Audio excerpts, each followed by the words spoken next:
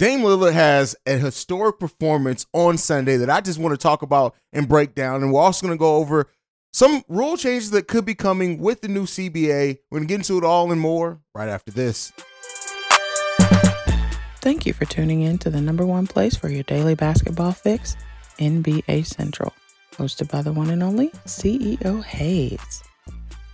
All right, basketball fans, welcome to another episode of NBA Central. I'm the host here, Hayes. You can follow me right off the top at CEO Hayes. You can follow the channel at NBA Central Show Pod on every social media platform. But with that being said, let's get into this game from Dame Lillard. I'm going to talk about the basketball right up front on the back end of the show. If you guys are interested, now we're going to talk about some of the potential rule changes around the CBA. But I want to talk about Dame Lillard's 71-point game and then kind of compare it to Donovan Mitchell's 71-point game. But first, before we get into the comparison, Dame Lillard balled the hell out. And it's great to see Dame. And I know, people have their issue with how many high scoring games we get as much, a year now, and talking about defense and how the NBA is, some people make it seem like the NBA is going in a bad direction. And while it's great to see when you have great defensive performances, and we do see that, but the teams that are great defensively, those are typically the teams that can win a title when they can ratchet up defensively. But it leaves us a lot to talk about and to have some fun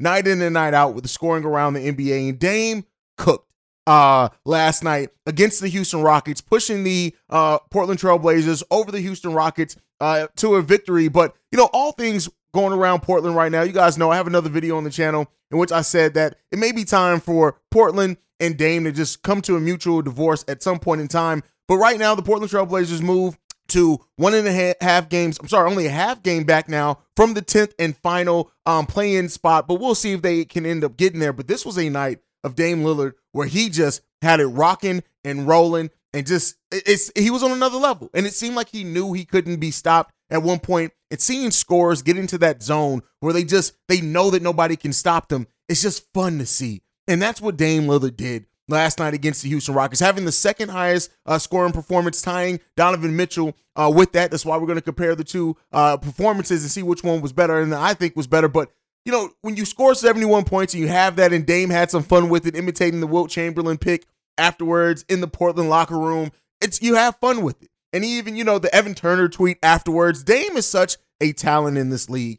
And one of the greatest, I think, shooters of all time. And I don't know if he's going to quite necessarily get that recognition that he deserves because it hasn't come with any postseason accolades. But, one could say that you could be a great player during the regular season. It doesn't take that away.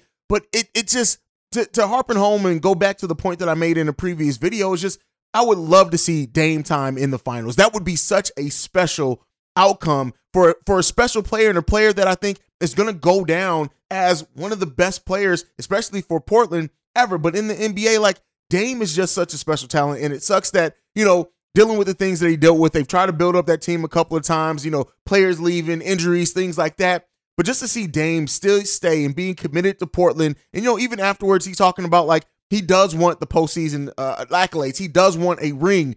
But, just to see this performance, Dame in this game, 22 of 38 from the field, 13 of 22 from three-point range, 14 of 14 from free throw for 71 points. He also chips in 6 assists, 6 rebounds, only 2 turnovers in there. Dame balled out. Now, let's compare that to Donovan Mitchell's 71-point game. In that game, Donovan went 22 of 34, better shooting percentage, 7 of 15 from three-point range, though, but he got 20 of 25 from the free throw line. And if you watch that game, he also chipped in 8 rebounds, 11 assists, 1 block, 4 turnovers from Donovan Mitchell in that game. And if you watch that game, when Donovan Mitchell had that performance against the Chicago Bulls, you kind of know the calls that he got. Some of them were ticky-tacky, and I think it's a little bit mired as well by the fact that the last 2-minute report that came out of that game basically said that not necessarily the Bulls should win, but they should have been in a position to force overtime.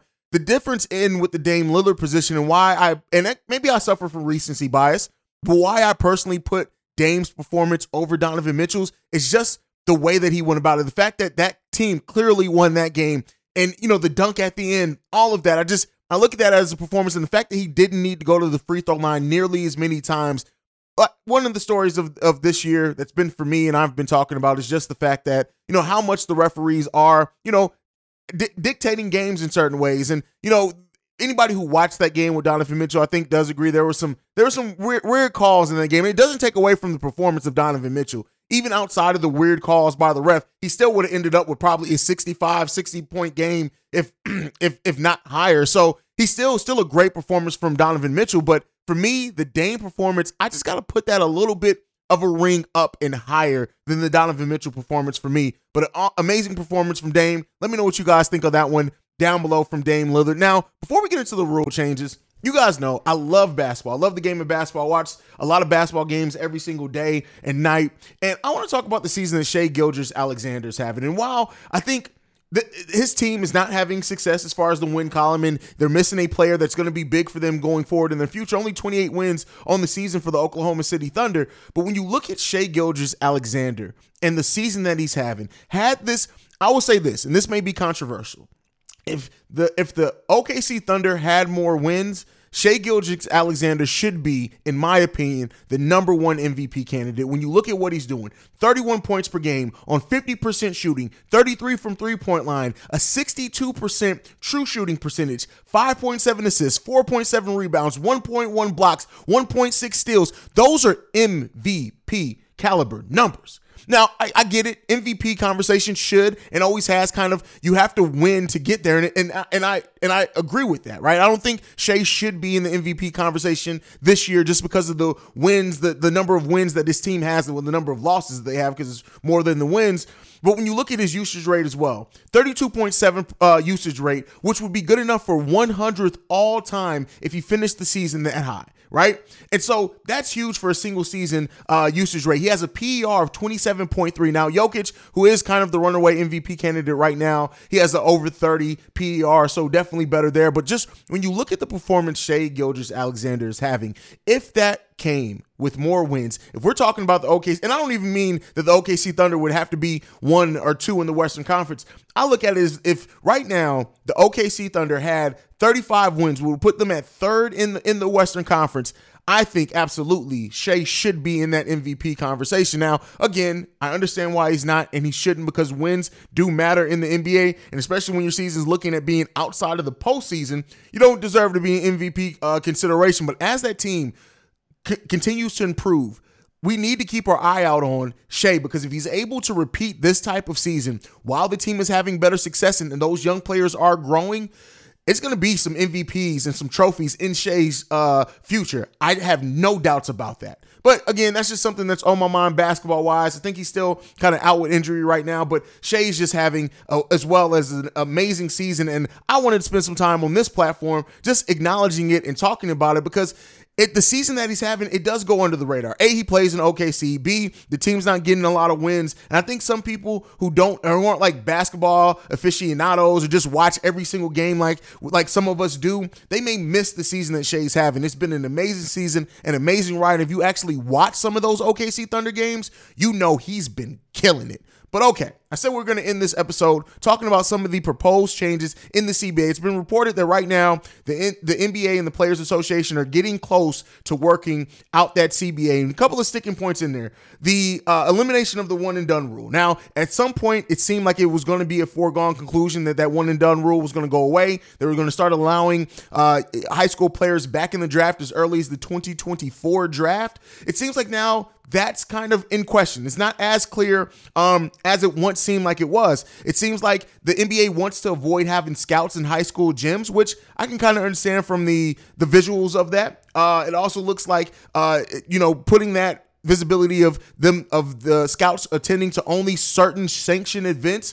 So they're policing that a little bit more if this is pushed through. So that's going to be something to look out for in that new CBA, especially in the 2024 draft, because again, whenever the NBA does allow for the one and dones to come back in, especially if it's just you go. Now the high school players can enter. It's going to make whatever draft that ends up being kind of a double draft, and teams looking to rebuild, or even teams that aren't necessarily looking to rebuild, but are looking to add a high level talent, can do so then at that point without necessarily, having to draft super high. So that's something to keep a lookout on, especially as the CBA goes forward. The next thing up that's in this is the regional network deals. Now, for most that know, Bally Sports is partnered with, I think, 16 of the NBA teams, and then Warner Media is partnered with another 3. And then you have teams that's like New York and the Lakers that I think own their own networks and have a partnership deal with their own networks on the side. But it seems like the regional network thing may go away. For those that are subscribers to League Pass, you have have certain games that are blocked out if that game is in your region. For me, for example, I live in Columbus, Ohio. Even though I don't live in Cleveland, when my favorite team, the Bulls, face the Cleveland Cavaliers,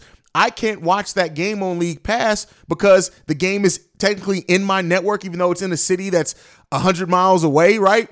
And so even though it's not aired locally here, that may go away with this new CBA. And it's really about how they can work out with those networks. Well, Bally Sports is trying to get out of the game with the NBA. Warner Media appears to be trying to get out as well, which would then leave about 19 of the teams open anyway. So, that's something to look out for as well. The next topic up is expansion. So right now, as after the Players Association and the NBA work out the new CBA, the next thing that's going to be looked towards is expansion. And they're looking to start that process around 2025. So that's not too long away. And right now, kind of the rumored cities are Las Vegas and Seattle, which I kind of understand, especially as destinations with what Seattle meant to basketball at one point in time. But then they're also reported that the NBA is looking southern, more in Mexico City. Now, there is a G League team down there, and they're closely monitoring how successful that's going to be because they would love to expand down there in Mexico City, and that could be a very interesting prospect. It also seems as the league would like to expand out to Europe, but the time zones and travel is something that really makes it improbable, so that Mexico City may be something that they focus on to really get a foothold in Latin and South America, so that's something to look out for as well. I also think the NBA should partner with some of these European leagues and maybe create an NBA Europe. Now, that didn't work for the NFL when they did the NFL Europe NFL, or Euro NFL, whatever it was called, but it could be something to look out for on the horizon for the NBA as the NBA and the game continues to expand, and the NBA wants to continue their foothold on the game of basketball. And at some point, they may look to do something with expanding into Europe. How that's going to work out and kind of the logistics of it are the biggest thing and questions there. But another big rule change that I want to talk about is the challenge change. Now, there is some talk in the CBA that they're trying to change a rule that will allow the coaches to keep their challenge if the challenge is successful. Now, some of the concerns around that is that how would that extend the game? So there's some talk around maybe they just allow it in overtime, right? Or in the fourth quarter for you to keep your challenge if it's successful in the fourth quarter. That could be, I think when you look at the amount of calls and things, especially with the last 2-minute report and the visibility there and the conversation around our refs being punished for bad calls, that it's highly important for the NBA to get these things right, for the games to be called right. And if you allow coaches to keep their challenge, if successful, that can add to that. I still think they need to review some more things automatically, especially, like I said, I think every buzzer beater in the NBA should be reviewed, not just for if the shot got off in time, but if any fouls, anything that happened, to make sure that game gets right. But that is another thing that could be looked for. They actually experimented with some stuff down in the Las Vegas Winter Showcase as well, so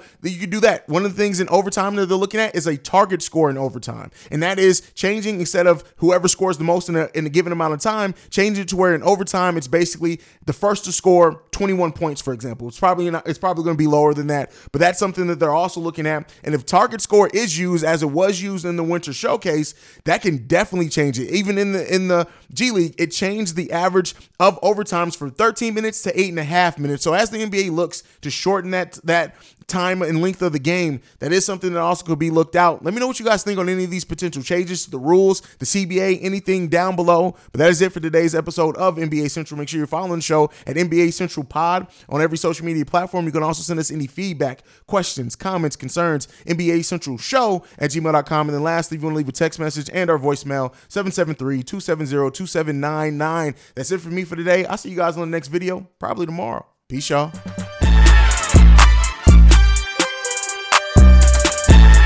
This has been a presentation of the Break